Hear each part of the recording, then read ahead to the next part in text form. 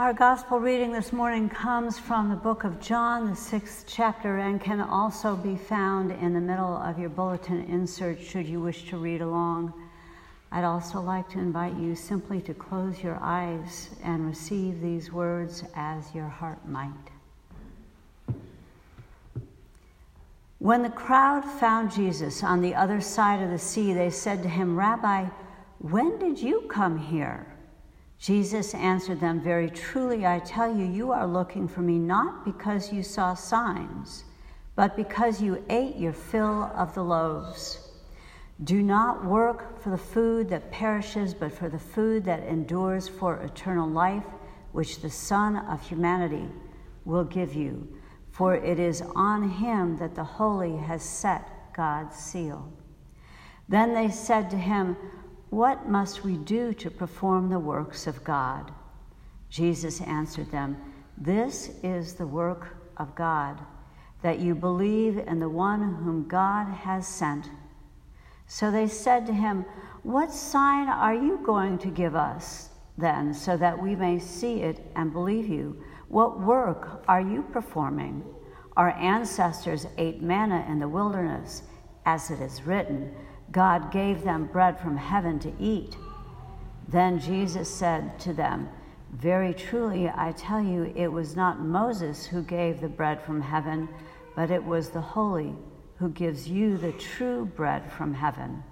For the bread of God is that which comes down from heaven and gives life to the world." They said to him, "Sir, give us this bread always." Jesus said to them, "I am the bread of life." Here ends our scripture reading for this morning.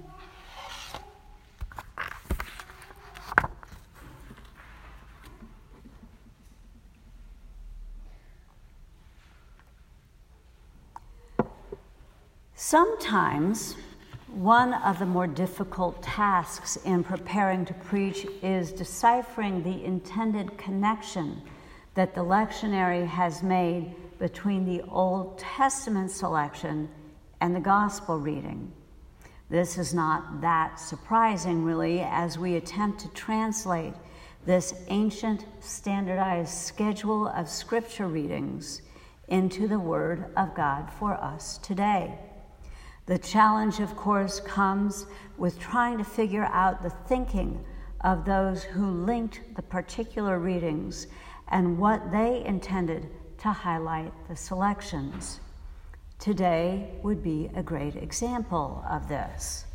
What does a crowd asking Jesus for food have to do with David's adultery, betrayal, and then murder of his best friend and closest ally in order to cover up the inconvenient fact that David had impregnated his friend's wife? First, the incidents occurred thousands of years apart. Secondly, in our Old Testament reading, we have a blatant abuse of power by a king who wanted what he wanted regardless of the fallout. By contrast, in our gospel reading, we hear requests of an impoverished, mostly chronically underfed population, simply hoping to fill their bellies once more. It is important to note, I feel, that what we call food insecurity today was a way of being for the crowd following Jesus to the other side of the lake. The daily meal was the lived reality of the levels of societal import. Women and girls, the most worthless and expendable of the population, gathered food and cooked. Men sat at the table and ate. Male children ate next. And then, if there were leftovers, the women and girls could eat what was left. Jesus, of course, knew this reality himself, and yet, as the Christ, he also knew how God longs for equanimity. So with all that said, My curiosity was piqued by the tone of the gospel reading. I just kept thinking to myself, how come Jesus is being so snippy with the crowd? Now, of course, there are always two sides to every story.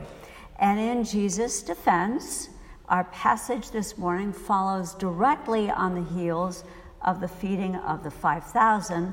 That, of course, is why the crowd is following Jesus. But it also follows the event of Jesus walking on the water.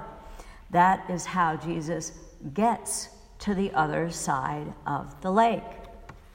Interesting to note that the crowd makes only passing reference to when Jesus arrived, not how. But even if we grant him his snippiness, unlike David's inexcusable abuse of power, the crowd's mistake, if you will, was simply being clueless. Perhaps trying to wake them up a bit, Jesus admonishes the crowd to do the work of God, which is, he says, believe in the one whom God has sent. So here is our clue to unlocking this passage. Believe in the one whom God has sent. And what might that mean? I believe that my recent visit with my granddaughters might add some perspective. My grandbabies are still teeny tiny. The eldest, Annika, is now just barely over 2 years old. The younger, Arya, is 8 months. And being 8 months, of course, Arya really doesn't know enough not to smack you or herself in the face, or dig her fingernails into your skin or her own. She simply is not old enough. Annika, at this point, does know enough, but needs an occasional reminder that there are others in the world with needs, with wants, with limitations. Developmentally, this is a completely appropriate growing edge for any 2-year-old as they experience power and control for the first time in their lives, and she is no exception.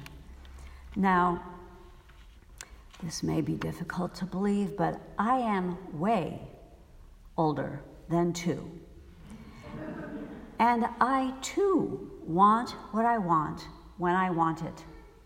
In fact, I would go so far as to say that all of us, me, you, and everyone else, have encountered situations in which it would have been so easy to behave in a manner similar to the crowds, if not David.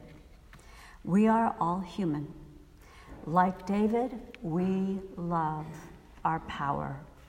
Like the crowd, we want and need our bellies filled. So in the fullness of our humanity and our propensity to let our inner 2-year-old run amok every once in a while, what are we called to when Jesus said, "This is the work of God, that you believe in the one whom God has sent"? What is it that we are to believe in? Jesus, of course, but how do we believe in Jesus? In an article that I found by Nick Green entitled "What Germans Said About American Troops After World War I," there is a quote from Chief of Staff for General von Einem, you'll have to excuse the pronunciation, commander of the 3rd German Army, that goes as follows. "I fought in campaigns against the Russian army, the Serbian army, the Romanian army, the British army, the French army, and the American army. All told, in this war, I have participated in more than 80 battles. I have found your American army the most honorable of all our enemies.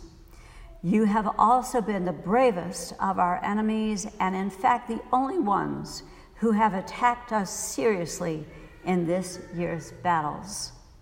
I therefore honor you, and now that the war is over, I stand ready, for my part, to accept you as friend. We are barely 100 years away from when this statement was originally penned. And yet, how many of you could imagine these words being spoken about the U.S. today? And I'm not talking about the armed forces, just in general, as a country. Could anyone? How many of you swallowed hard as you witnessed the separation of children, some as young as my Annika, from their parents? How many of you listened in disbelief as you heard the statement from the mouth of our current U.S. Attorney General Jeff Sessions saying, I would cite you to the Apostle Paul and his clear and wise command in Romans 13 to obey the laws of the government because God has ordained them for the purpose of order. Orderly and lawful processes are good in themselves and protect the weak and lawful. Is this what we are to believe in? The just do what I say, obey me because I say so mentality? Is this the faith that you know? God, I believe, expects more of us than that. Our gospel reading today ends with Jesus proclaiming, I am the bread of life. So how? How is Jesus the bread of life? The Seventh Avenue Council recently penned a statement regarding the ongoing immigration crisis in this country. Through all the political muddle, the heated rhetoric, and the basic intolerance that has become the hallmark of our society, there is a single sentence within this statement that I believe sums up exactly what we are to believe in and how Jesus is still for us today the bread of life. It very simply states, Jesus says that there is nothing more imperative than to love and to welcome. Clean, simple, straightforward. God does expect more than survival of the fittest and blind obedience. God does expect more than for us to continue behaving like 2-year-olds when we are no longer 2. God does expect us to love. And how do we do that? I believe that we begin by recognizing that we as individuals as well as a society are not the center of the universe, and not all the posturing in the world will change that fact. I believe that we as followers of the Christ are called to expand the recognition of our integral rather than our central position in God's creation, and take that recognition into action, small ones and large ones. The forms these actions will take will be as different as we are. Some will be called to rally and march. Others will be called to fundraise. Others will be called to write or teach or make art or maybe even, my friends, preach.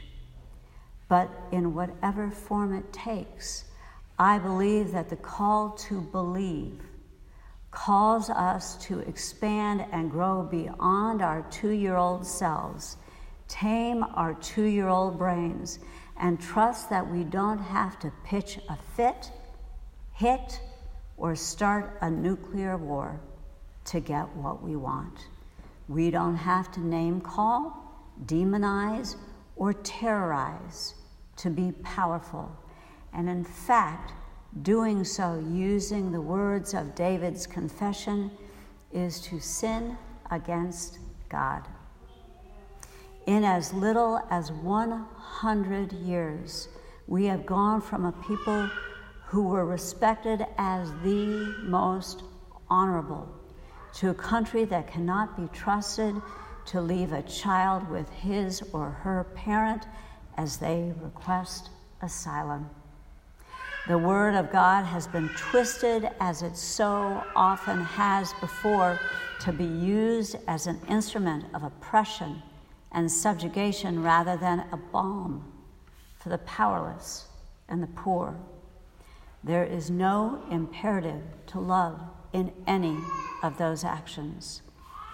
But the word of God is always, always, always good news. So what's the good news to be received from our reading today?